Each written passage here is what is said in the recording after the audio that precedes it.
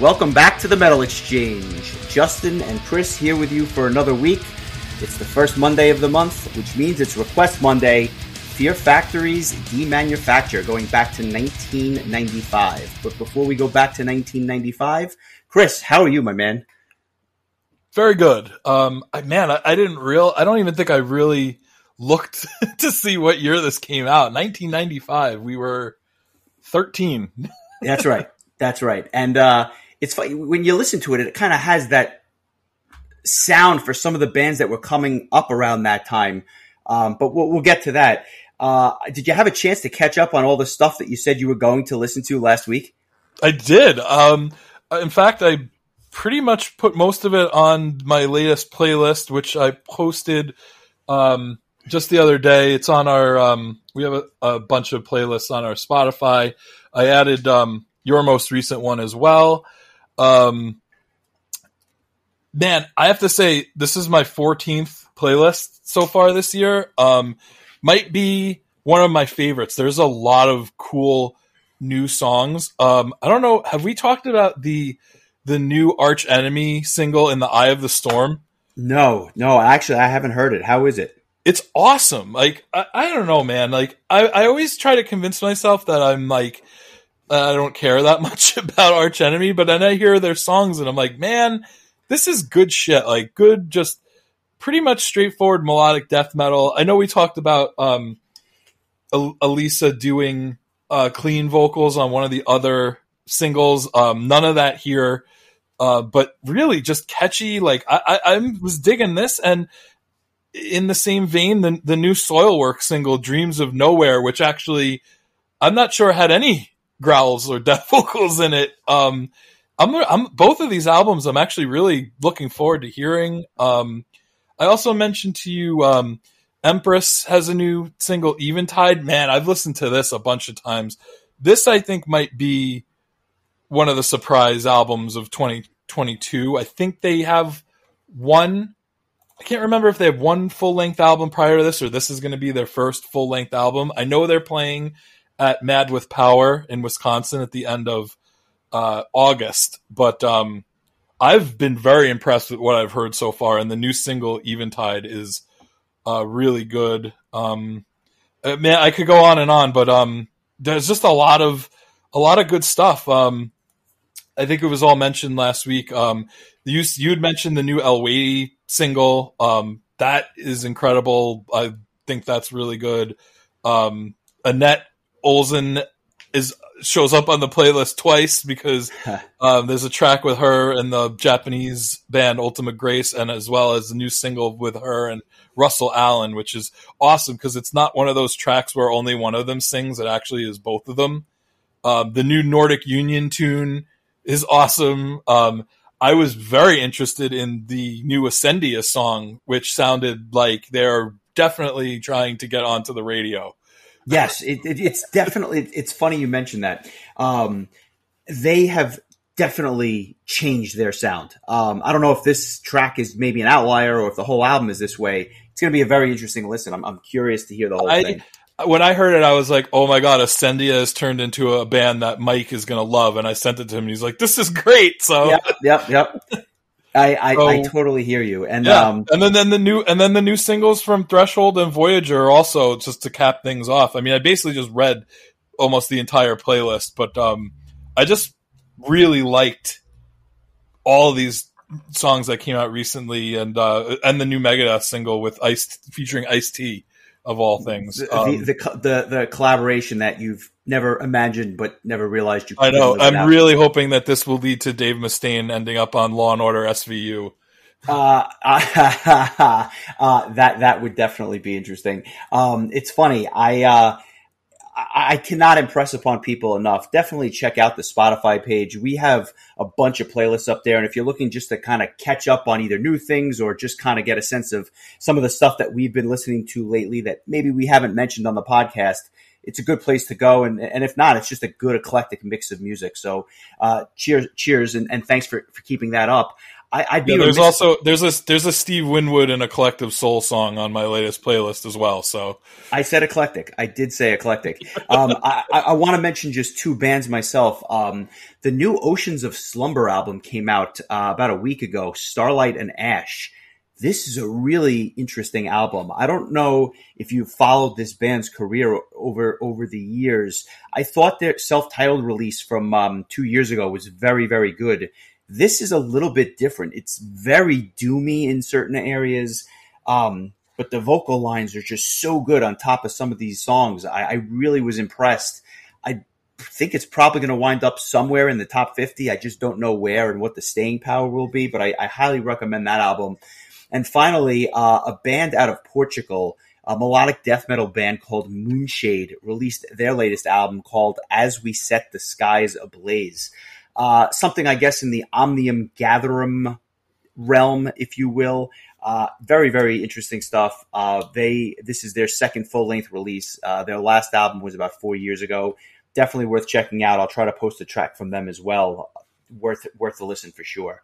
But without any further ado, let's get to the reason why we are here. Fear Factory, Demanufacture, 1995. And I want to be as clear can be. I think prior to listening to this album a bunch of times this week, I don't think I've heard more than like a song by this band, and it might have been once. I'm not even sure if I've ever heard them. I really, this was uncharted waters for me. I'm wondering if you had heard, I'm sure you've heard the name, but had you heard this band prior to this week? I don't think so. I mean, I definitely had heard of them. They were on the Mortal Kombat soundtrack from the film that came out in the late 90s, I believe, mid to late 90s. Zero Signal, which I think is the third song on this album, was on that Mortal Kombat soundtrack. And no, I mean, I just knew that they kind of were somewhat of a big deal in like that kind of mid to late 90s kind of industrial metal kind of thing. But, obviously that was not an area that we were very well versed in at all. So yeah, I think for both of us, this was a very ear-opening experience. I found it interesting that this was recorded in Woodstock, New York, of all places. Of all places, right? And apparently, while they were recording this album, Bon Jovi was in the studio as well, and they asked. But apparently, as the story goes, Bon Jovi asks the band to turn down the volume a little bit because it was so loud that it was impacting the drum recording on the Bon Jovi release. I have a feeling they probably told him to go fuck himself. But again, I'm just paraphrasing here. I don't know for sure, but it is a funny story because the two bands sound absolutely nothing alike. And this is, obviously Bon Jovi just, 3 or 4 years removed from their absolute peak of popularity, in the late 80s and early 90s. That is something I did not know, and I won't ever forget. I've learned a lot today. I learned that Hook is Taz's son, and I learned that Fear Factory interfered in a Bon Jovi recording in Woodstock, New York. It is a day for weird trivia facts. You try to learn something new every day, and you're covered through the rest of the week. So I think you're off to a great start. Yeah. Well, between that and I also discovered some absolutely hilarious songs that were somebody made on YouTube about 10 years ago using clips from Arnold Schwarzenegger movies. That made my week. I'll have to send those your way because I was in tears. I was laughing so hard at like this guy made music and just used like voice clips from Arnold Schwarzenegger movies to like do the vocals, and how he did it so well, I will never know, but it's absolutely hilarious. Well, first of all, I want to hear that as soon as we're done. Second of all, it's funny you mentioned that because this album was actually based off the Terminator series. So I did that on purpose. I really wanted this to be a smooth segue. So it couldn't have been any smoother. I had absolutely no idea about these songs, so you'll have to send them, as I said. This request comes to us from Keith Nickel, a mutual friend, recent friend of ours, or at least a recent friend of mine. Go Braves! We're about 2.5 out at this point, so I'm looking forward to getting ahead of the Mets in the near future. You want to just Not, say a not little if bit the about Mets keep playing the Yankees. Yeah, that's true. That is true. I think they just got the brooms out. But why don't you read what he had to say about this? Because I know this album meant a lot to him. Yeah, so Keith is right now gallivanting across Europe. He went and saw Rammstein at a couple of times, I believe. Just like he's on like the ultimate European road trip right now. So I'm hoping he'll get to listen to this while he's still over there. That sounds like a super cool trip. Yeah, I got a message from actually earlier today that he'll be heading to England a week from tomorrow. So he's really making his way around. But he said for starters, it's one of the pioneering albums of clean/death vocal combinations, if not the album that started it. The first 5 songs hit so hard. Then you get a bit of a break in the middle to calm yourself with the next 3 songs. Then the final 3 songs are just as good in some regards as the first 5. It really feels like a 3-act structure in that way.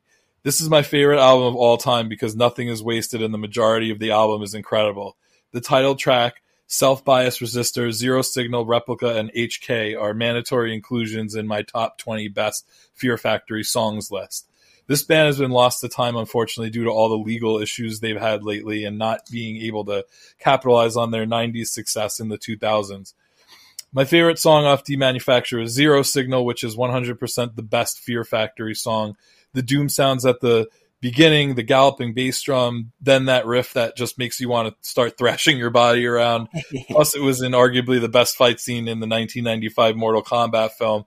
And that's how I got introduced to them in the first place. So those are Keith's thoughts on this album that he chose.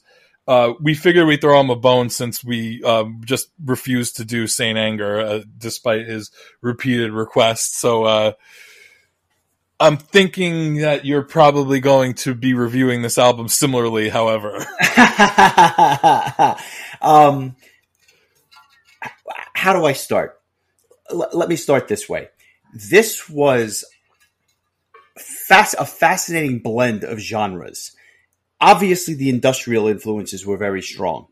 I heard alternative, mid-90s alternative influences, although obviously not in the vocal stylings.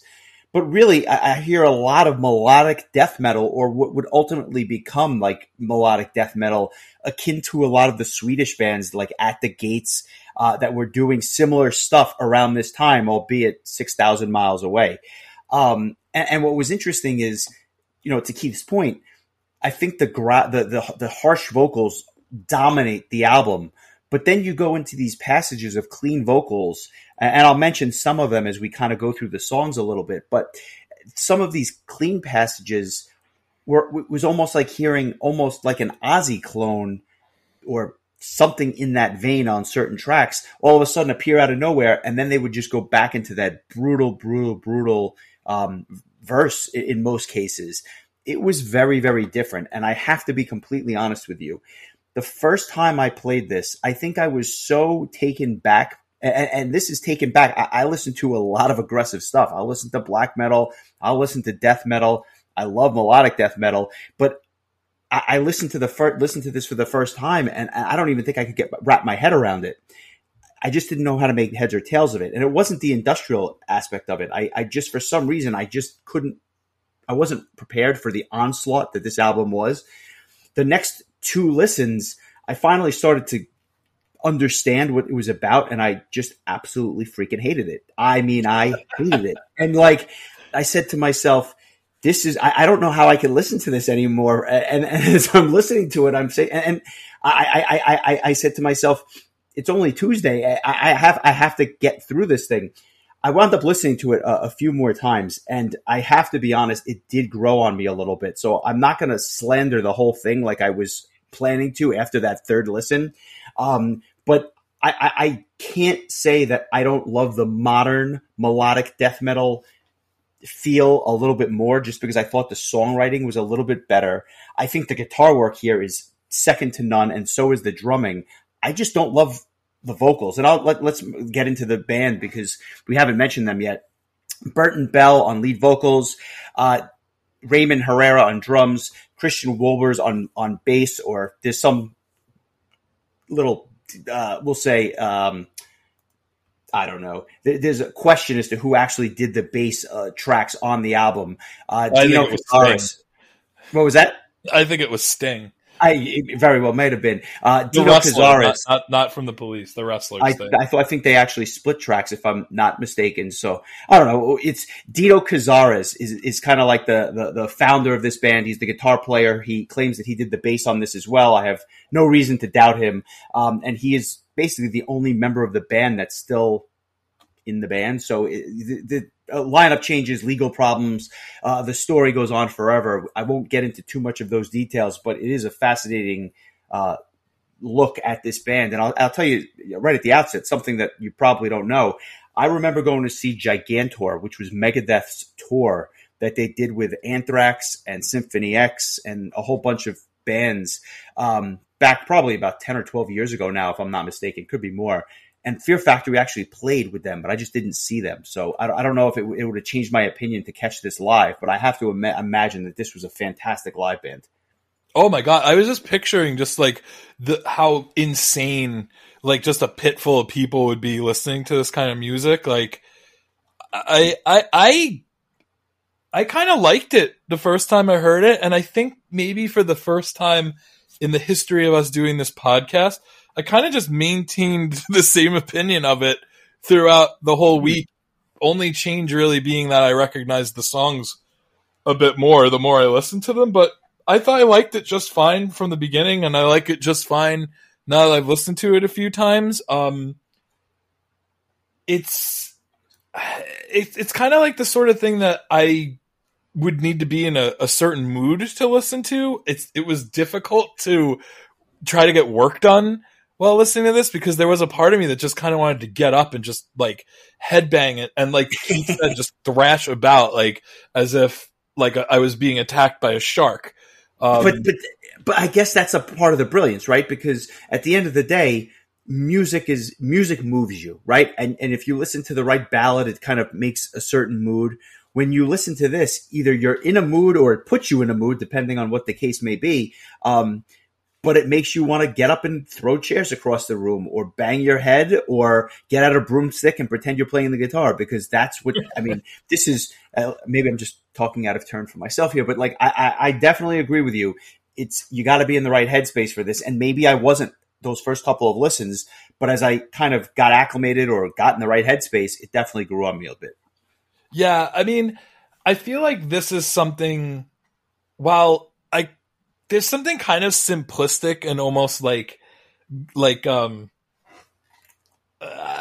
just caveman-y and like guttural and just like really just like brass tacks, like just gets like right down to business about it. But, and I know I just did a very poor job explaining that, but at the same time, I feel like this was something that I probably would have liked to have listened to maybe for like another week, kind of like I did with, I think it was with Pain of Salvation's Perfect Element, where like having that extra week to really let it marinate. And mind you, this is a completely different style of music, but I think that like, I still don't really like, I don't have a good feeling for like which songs are which, and it all kind of like melded together for me. And I think that if I'd listened to it a bit more, I might have been able to like differentiate. I'm not even sure like what I would say my favorite song was.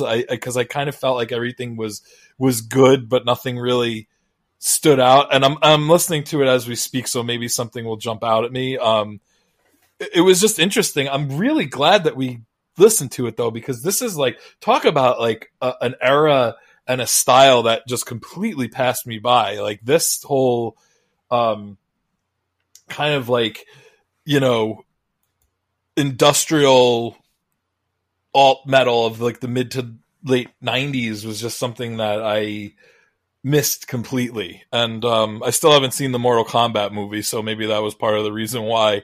But yeah, this was just, I kind of just enjoyed this without enjoying it too much. Like, I don't know. I wish I had more to say about everything in general.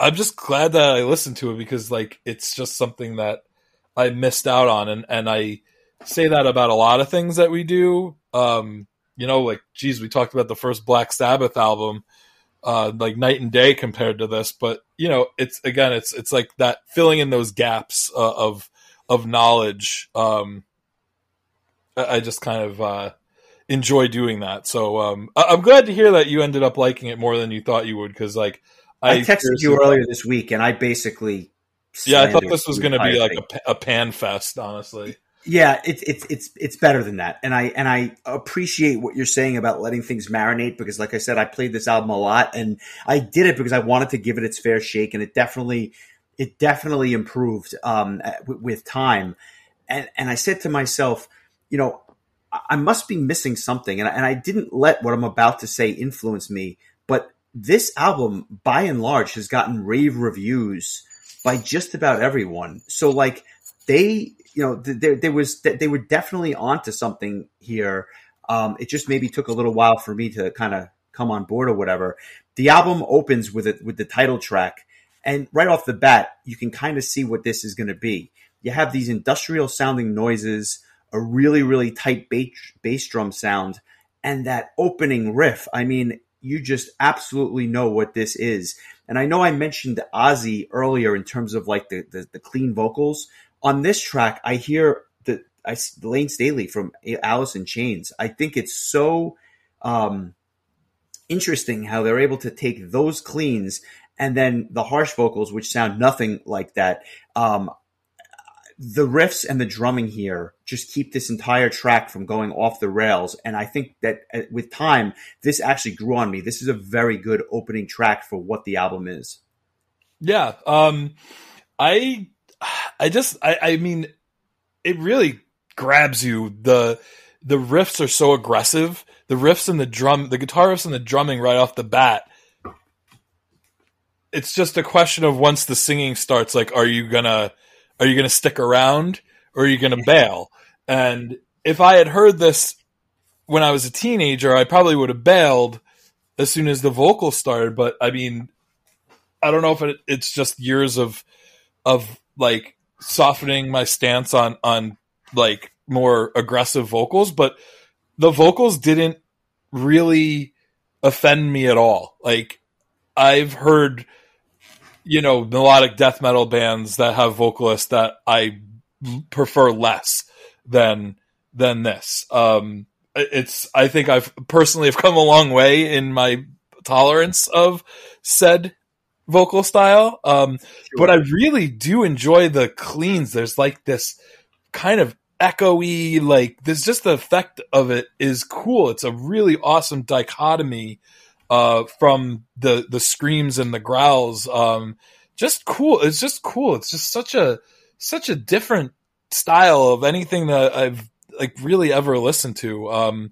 I could completely understand how this was in a movie like a Mortal Kombat. I feel like it probably fit the bill or whatever scene it was in probably perfectly. And now I'm super curious to actually see the part of the movie that this is in that Keith referenced. But I think that this song is a pretty good representation of what the album is on a whole. And I think it's a really good song. I think Keith's right. Like, the first handful of tracks on this album really, really kick your ass right from the get-go.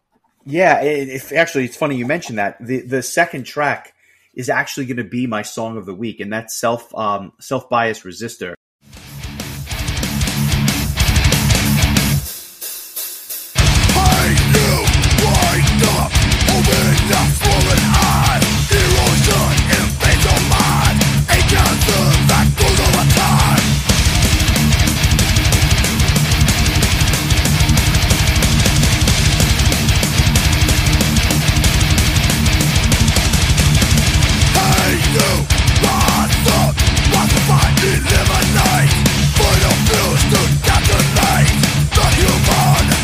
Of hate.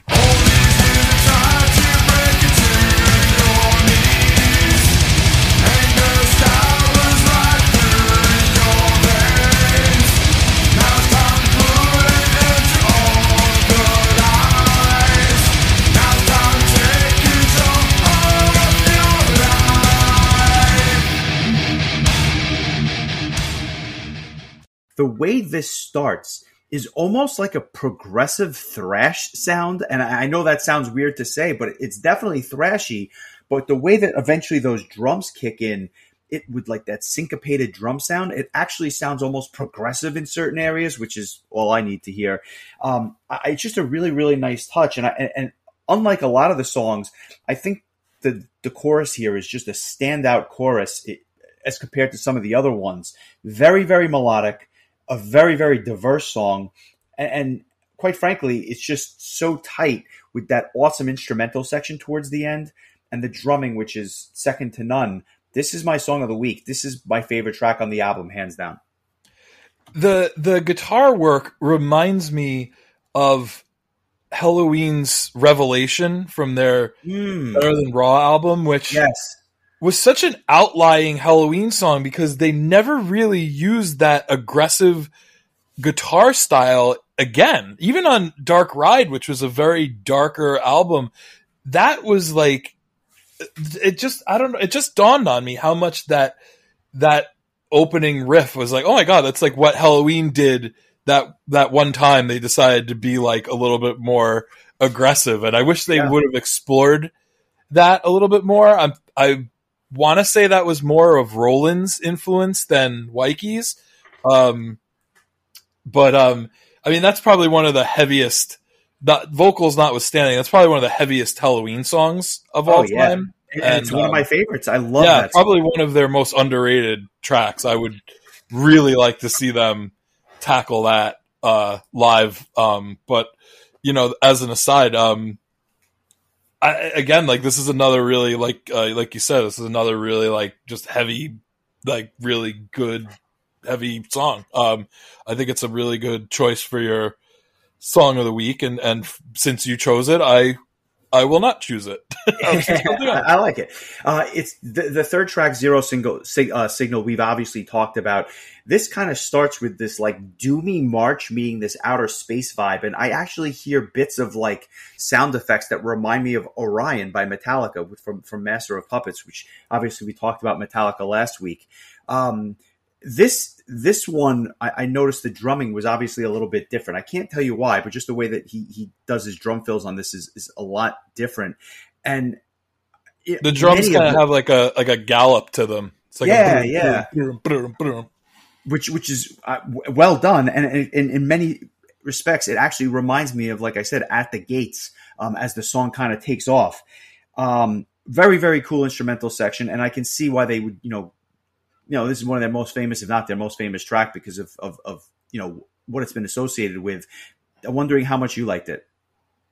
I'm with you on everything you said, and I think Keith really painted a really nice picture of it in his blurb from earlier. And again, it makes me very, very curious to see this Mortal Kombat movie that Mike has been telling me to see for about 17 years now. 27 years. How old are we? It's a lot of years. I'll just say that. 27 years. Again, like I'm having trouble picking like one song beyond another. I find that everything is solid. I didn't think anything was any worse or better than the next. I'll get to that because there are some songs. We'll get there. I've got some strong thoughts about that. But let's talk about New Breed. This has probably the best intro on the album, in my opinion. You missed Replica. Oh yeah, I'm sorry. You're absolutely right. I skipped Replica. Nothing's what it seems to be with you. This is interesting because it has like a touch. The song's a bit slower in spots, and it actually reminds me, ironically enough, of another band we talked about last week. This reminds me of Pantera in spots, both the verses and the slowed down riff. But what's awesome about this track is that the chorus actually reminds me a lot of Typo Negative. So if you mix the Pantera verses with the Typo Negative chorus with that just heavy industrial sound in the background, I think that's Replica. And it's not my favorite track. I think the clean vocals here are not as good as some of the tracks that we've mentioned prior. But I like the blend of those two sounds that you would never think would go together, but somehow it works on this track. It's funny. It made me think of Pantera also, and I don't know why, because I don't really know Pantera that well. But I definitely caught that. Maybe it just reminded me of Walk, which is the one friggin' Pantera song that I know well. But yeah, you're right. I'm probably even less knowledgeable about Typo Negative, so I'm going to take your word for it on that one. But this was one of the songs that I liked, I guess, slightly more than the rest. I'm wrestling with whether or not I'm going to make it my song of the week. I think this is going to be. I think at the end of this episode, I'm going to pull the song of the week out of my ass along with the album we're listening to next week. So but I'm just ad-libbing at this point. I like it. New Breed definitely speeds up where Replica slows it down quite a bit. This is the track that has, in my opinion, just the best intro on the album. It's a sick riff with awesome keyboard effects. And what I love about this song is it's short, it's 100 miles an hour, it's heavy, it's direct, it's in your face, and it just doesn't let up except for like a brief keyboard solo about midway through. I don't love that it's repetitive, but they keep it short that it almost doesn't matter. And what I hear on this track is Strapping Young Lad. If you remember when we talked about City in the archives, this has a feel that City had in certain spots where it was just an absolute onslaught by Devin in the songwriting. That's what I hear here. Not that it's constructed the same way, but just that brutal assault. And then they're on to the next track. Yeah, I mean, I think that's a really good comparison. It's funny because I've had Devin on the brain this week because I feel like the new Voyager single Submarine towards the end of the song, like it goes into like this Devin Townsend-esque kind of vibe. I almost want to say that Alex had something to do with that. Just totally spitballing there, but I totally am getting that vibe as well now that you mention it. This song to me is if you asked me in 1995 what heavy metal was, it'd be this song. That's what I thought metal was, and probably what people who don't listen to metal still think metal is. But like, it just starts out like just this super aggressive guitar riff. Guys start screaming, drums are flopping around. Like it's kind of like the stereotype for what people think metal is. It perfectly encapsulated in a under 3-minute song, and I just love how it's just like get in, get out, like get your aggressions out and call it a day. I'm with you. And that kind of wraps up the first side of the album, of those first 5 songs that we talked about. I'm curious about your thoughts about Dog Day Sunrise.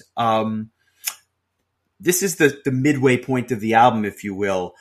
And I think the album turns a little bit on this track, and I'm curious to hear your thoughts. I have been waiting years to hear somebody do a Head of David cover, which leads me to my question to you. Who the hell is Head of David, and why is anyone covering one of their songs? Let me say something. We've done 100 and what is this, the 107th episode, probably covered damn near close to 90 albums at this point, if not more. This is the single worst song that I've heard on any album that we've done. I hate this track. This is absolute trash. I don't know why it's on here. I don't have anything good to say about it. The chorus is the worst chorus that I've ever heard. And it's funny because the intro is actually kind of good. So it starts promising and then it falls apart completely. The verses are boring. The chorus is just awful and repetitive. I've got nothing good to say. This is trash and probably the worst song that I've heard in the last 2 years that we've been doing this. So apparently this band, Head of David, was a British band that featured an ex-member of Napalm Death. I'd be curious to see what the original sounds like. I want to be clear about something. There is no way you're picking a Head of David album for next week. I just want to be clear about this. Promise me that we're not doing a Head of David album for next week. All right, but we might still be doing a Napalm Death album. I'm okay with that. I'm down with Napalm Death. No Head of David. Listen, Barney Greenway deserves all the positive praise that he could get. I mean, I probably should have guessed that this was a cover listening to it, because it really is such an odd song compared to the rest of the album. I didn't hate it. It's probably one of the worser. I mean, if you're gonna say this is the worst song you heard in 2 years, I'm gonna use poor English to describe it. This was one of the worser songs on the album, in my opinion. I wasn't particularly offended by it. I thought like the chorus was kind of like drony, and a little bit kind of cheeseball, but it also kind of fits the time that it came out in. I presume, being that the band that they covered this made this song in the let's see, I'm trying to figure out when the original version came out, because the Head of David like disbanded in like 1991, so it's very possible that this song came out in the 80s, so probably sounds totally different before it got Fear Factorized. Yeah, I mean, we've probably spent more time on this song than it deserves, so we can move on to the next one. Fantastic. I'd be more than happy to. Next track is called Body Hammer. Again, a very chunky sounding guitar riff kicks this thing off. And then it sounds like somebody's banging on the boiler room pipes. I don't know if you're going to find Mankind back there or whatever, but you hear... Or Lars Ulrich making Saint Anger. This was a precursor to it, except thankfully it didn't dominate the drum sound. It was just, filler stuff in the back. This track is actually... I think that's the appropriate word for me. This is a bit of a filler track for me. I think it's just kind of on there. The chorus has a little bit of a Nevermore vibe, in my opinion, and I think that it provides kind of a nice contrast from the onslaught that is the verses, which is just riffage, but not one of my favorite tracks. I think it's kind of just there, and I think that the front end of the album is definitely stronger. There are 2 or 3 tracks on the back end which I did enjoy, but for the most part, we get into some of the dead spots for me. Sorry, Keith. Well, but I think that's kind of what he said. I mean, he said it in more of the fact that, like, his exact words were, after the 5 songs, you get a bit of a break in the middle to calm yourself with the next 3 songs. I just want to point out, nothing about these 3 songs are calming. I would not, that would not be the word I would use. Like, maybe that was his... Go ahead. I was going to say, during Dog Day Sunrise, I felt my blood pressure rising to levels that were... Calm would not be the word I would want to use. I wanted to take my phone and throw it across the room because I hated it. Would you say ferociously calm, perhaps? Oh, that's exactly right. Brian, if you're out there listening, we love you. I think maybe Keith was trying... That was a nice way of saying, like, he doesn't like these songs as much as the first 5, and then the preceding 3, or the 3 that come after. All I could think of was this could have been the theme music to the tag team of Jesse Ventura and Greg Valentine that we never found. So. There you have it, Body Hammer. I think as a rhythm and blues guy, I'm not sure that Body Hammer would have done the trick, but nonetheless, Flashpoint. Maybe Honky Hammer. There you go. Flashpoint is, I think, a better song. Not great, but better. It does have like changes of pace throughout the song, and the drumming here is awesome once again. And for a change, I thought the screaming vocals are actually very, very well placed and tailor-made for the song. I think it provides kind of a little bit of a let-up and a segue to what winds up being a very, very strong and aggressive end of the album, the last 3 tracks. I liked that the beginning of the song actually showcased a bit of the bass, which was played by God knows who. No idea. But I again, like, I think you hit the nail on the head. This one's another kind of a quick one. But yeah, I mean, I'm with Keith that the last 3 tracks definitely are an improvement over the 3 tracks that preceded them. Yeah, I kind of feel like this is kind of in the kind of short, more fillery kind of area. Yeah, no question. And we got to the next track, and I remember seeing it on the album track listing. It's called H-K Hunter Killer. Having known nothing about this band or this song, I had a feeling that this song would wind up being like a fan favorite. And again, I'm just basing it on the title. I don't know why I thought this. But there was something about the name where I'm like, people are going to gravitate towards this song if it's halfway decent. And I got to be honest, it actually is quite good. There's these ambient keyboard sounds in certain spots that I absolutely love. The verses are very heavy but melodic, and they're actually some of the best verses on the entire album. And the vocals and the pacing almost have a bit of a rap-like quality to it, I think. If I hadn't chosen Self-Bias as my song of the week, this would have been it. This is a really cool track, and I liked it a lot. Yeah, well said. I couldn't get out of my head. We had an inside joke in college. We used to play Tecmo Bowl a lot in our living room. We had a big screen TV, and I brought my NES, and we found a copy of Tecmo Bowl at like GameStop for like $2 or something, $3, whatever. And boy, we got our money's worth probably in the first week. But so after you win a game or whatever, there's a newspaper article that comes up on the screen.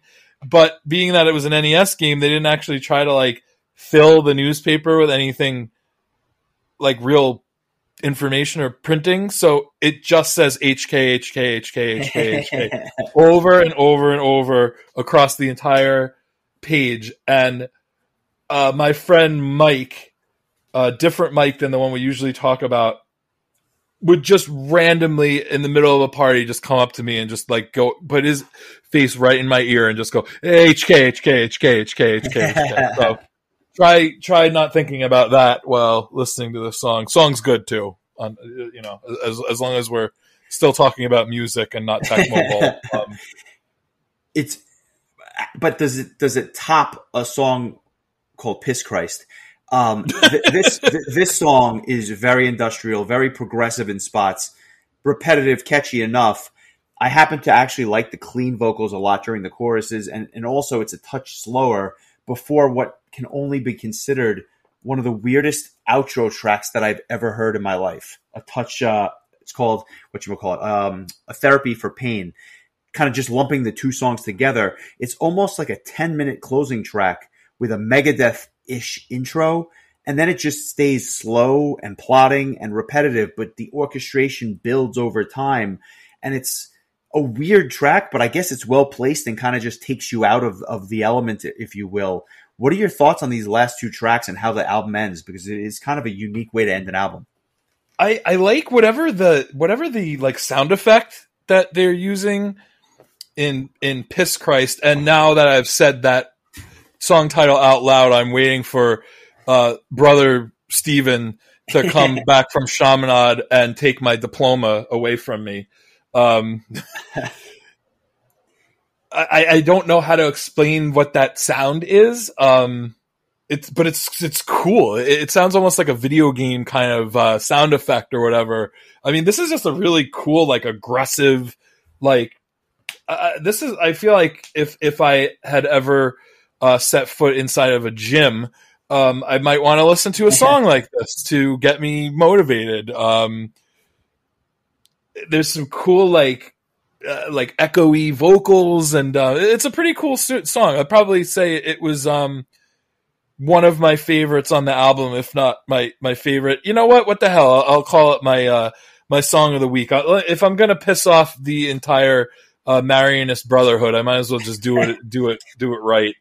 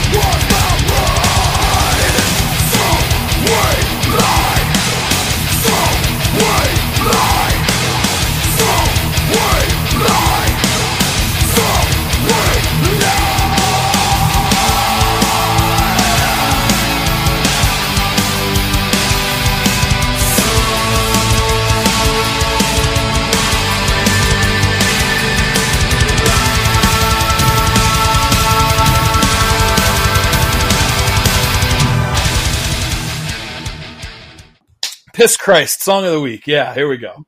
Words you never thought you'd hear on this podcast, for sure. How about that last track, which kind of takes you out?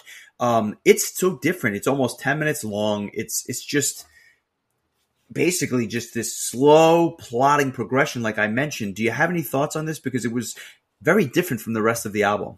This really reminded me of an 80s new wave song that was like metalized, that was like industrial metalized, because I am a big fan. I actually recently discovered XM Sirius has a station that kind of sticks to like 80, it's mostly 80s alternative, which almost is entirely made up of new wave songs.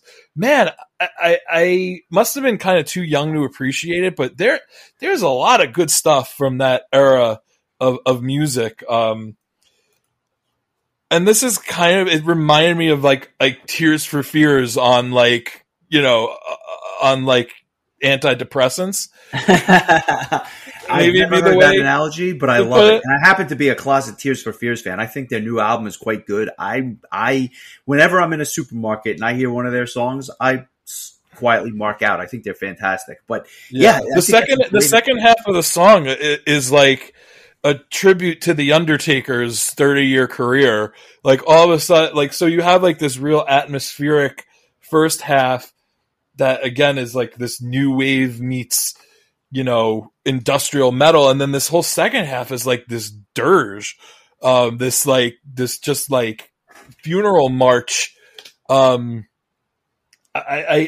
honestly, I love this as the last song because it's like I feel like it's the only song on the album that actually has a sense of calm that Keith used to describe tracks 6, 7, and 8, which I think, no offense to Keith, was not the right word to use. But this is the one where I feel like it's kind of a depressing calm, but a calm nevertheless. I was like shocked when I got up to it. I was like, "What? This is all like one 9+ minute song." Like it was kind of surprising after 10 songs that really just like were real heavy. I don't think there was even anything I would consider like mid-tempo. Like the first 10 songs are like really pretty fast and heavy, and then this is like, oh, okay. But it was welcome. It was like I didn't need to hear an 11th Piss Christ. Yeah, I mean, how can I add anything to that? I think you're exactly right. The album needed something like this, and I think it's fitting at the end. I think if you would have thrown it somewhere in the middle, it would have taken you out of the flow, so to speak. What can I say? This album is widely regarded by fans of the band as their, quintessential album, their best album, if you will. And from what I understand, even though they would depart from this sound, there were efforts to kind of go back to it, but they never quite caught the magic again. But I for one am thrilled that we got to cover it because it was something I would have never ever listened to, but for the request. Scale of 1 to 10, what are you giving this? You know what? I'm gonna give it a 6.75.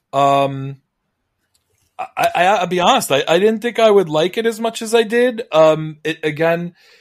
It's not. I think I'm basically saying the exact same thing I said about the first Sabbath album. Like, it's not really my favorite thing in the world, my favorite type of music, but I wasn't really expecting to like it, and it ended up being pretty enjoyable. I almost feel bad rating it under a 7 when Keith said that like it's his favorite album ever. And again, nostalgia is a big factor in a lot of things, and when you see what album I choose for next week, you'll understand why I say that.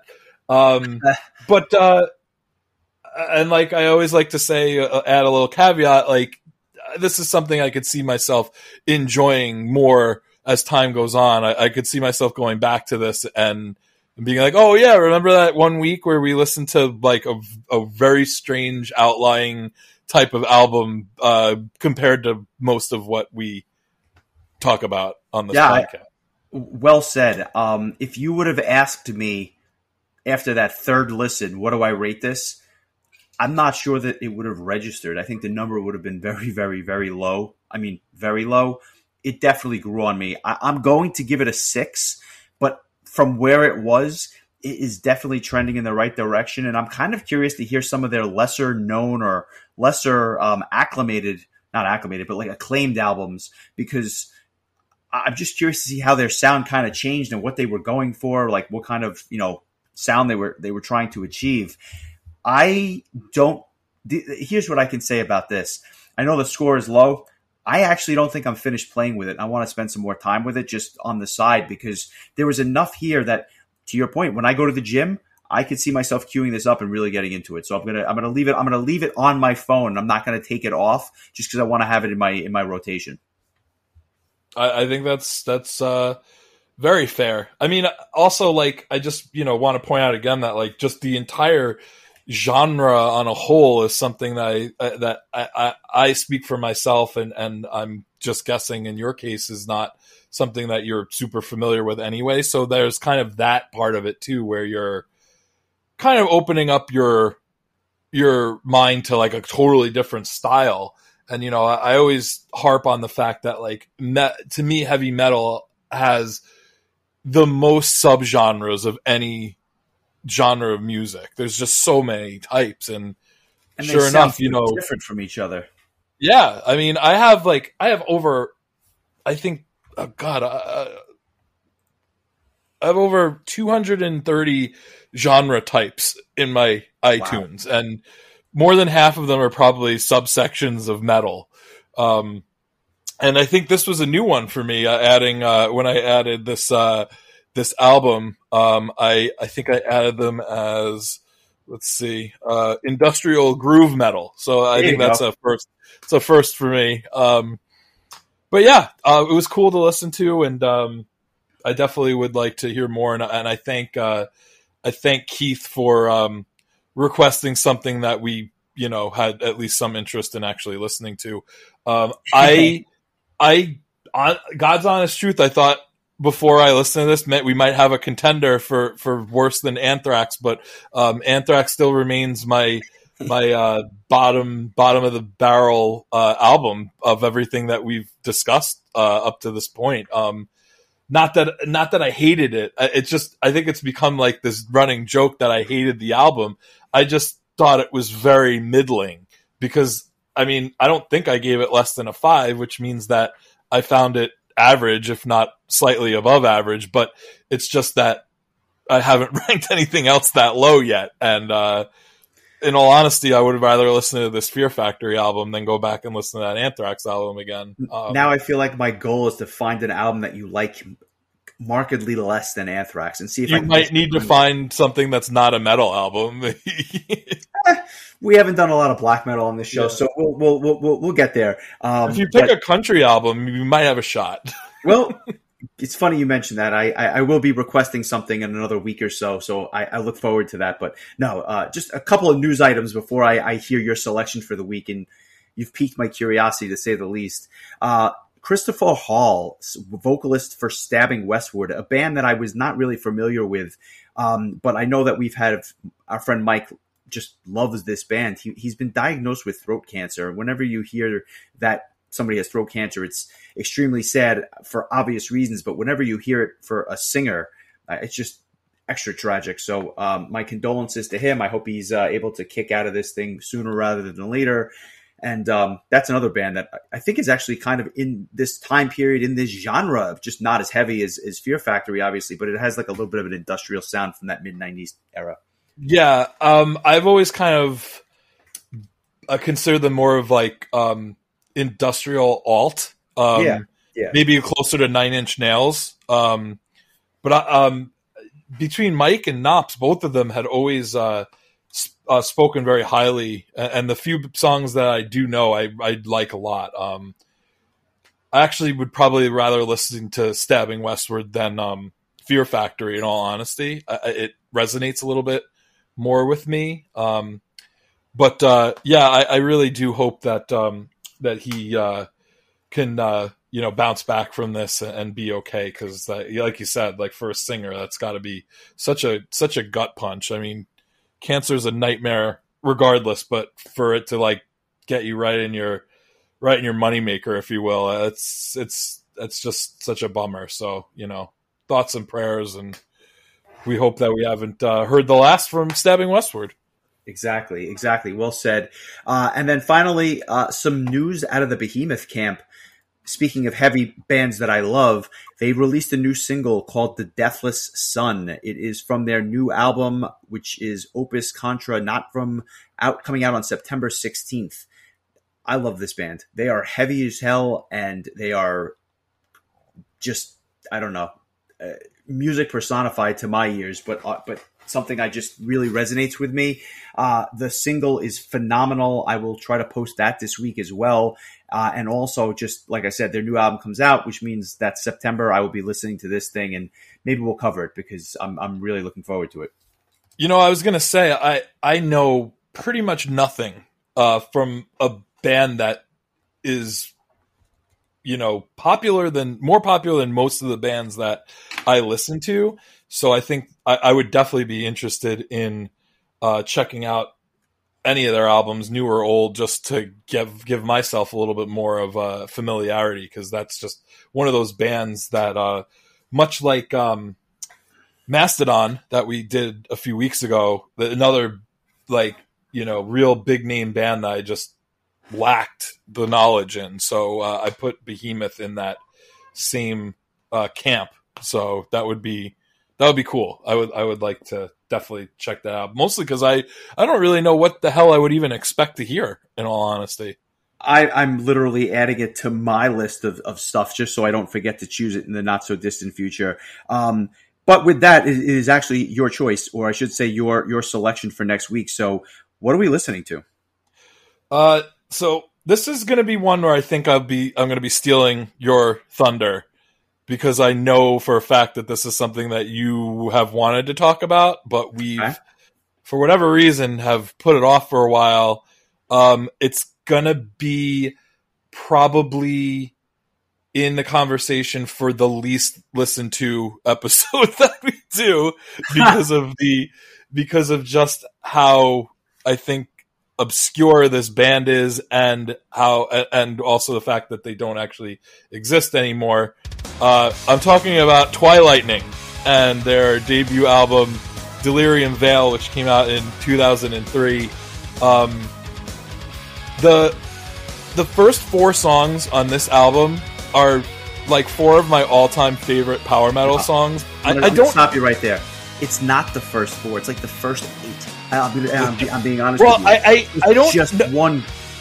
I don't know that the rest of the album as well as those first 4 songs. I love those. And maybe if I listen to it, it's been a while. If I listen to it again, it'll jog my memory. But I mean, if the rest of the album is as good as the first 4 tracks, then this is like one of the greatest power metal albums ever.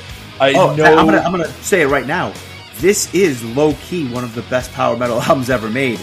And in terms of under the radar or bands that nobody talks about, this might be the best underrated album of all time. Like, that's how much the esteem which I hold this album in. I also have a challenge for you that goes along with this episode. Go for it.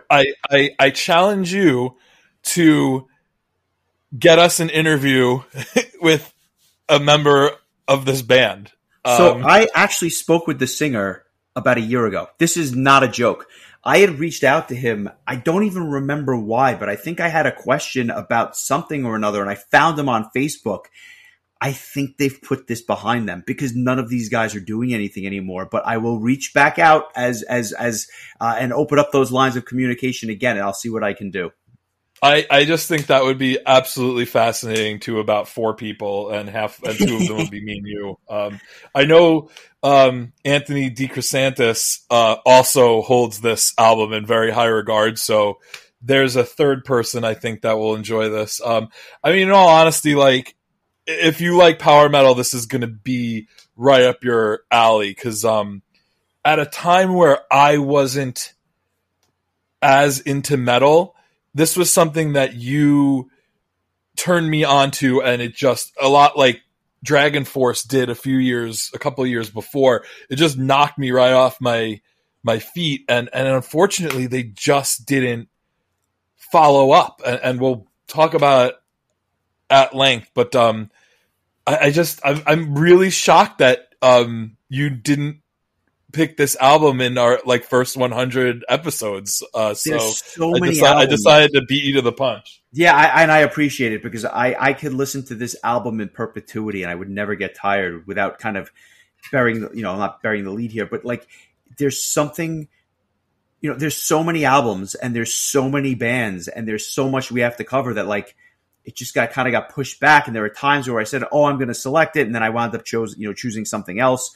Great choice. Look forward to listening to it and look forward to playing it on repeat this week. I definitely will. And I appreciate the challenge. I'm going to do my best and see what I can do. I'll tell you why I'm so interested in speaking to a member of this band, because I want to know how a bunch of people come together, put together just a killer debut, and then just fall right off the fucking face of the planet. Excuse my French.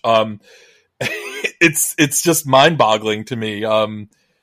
It's I don't know. I'm just curious, what happened, and why. I know, we both shared the opinion that the follow-up album was a real disappointment compared to this one. The follow-up album has some, again, we'll get into this next week. The follow-up album has some good songs on it. It's not the quality of the debut.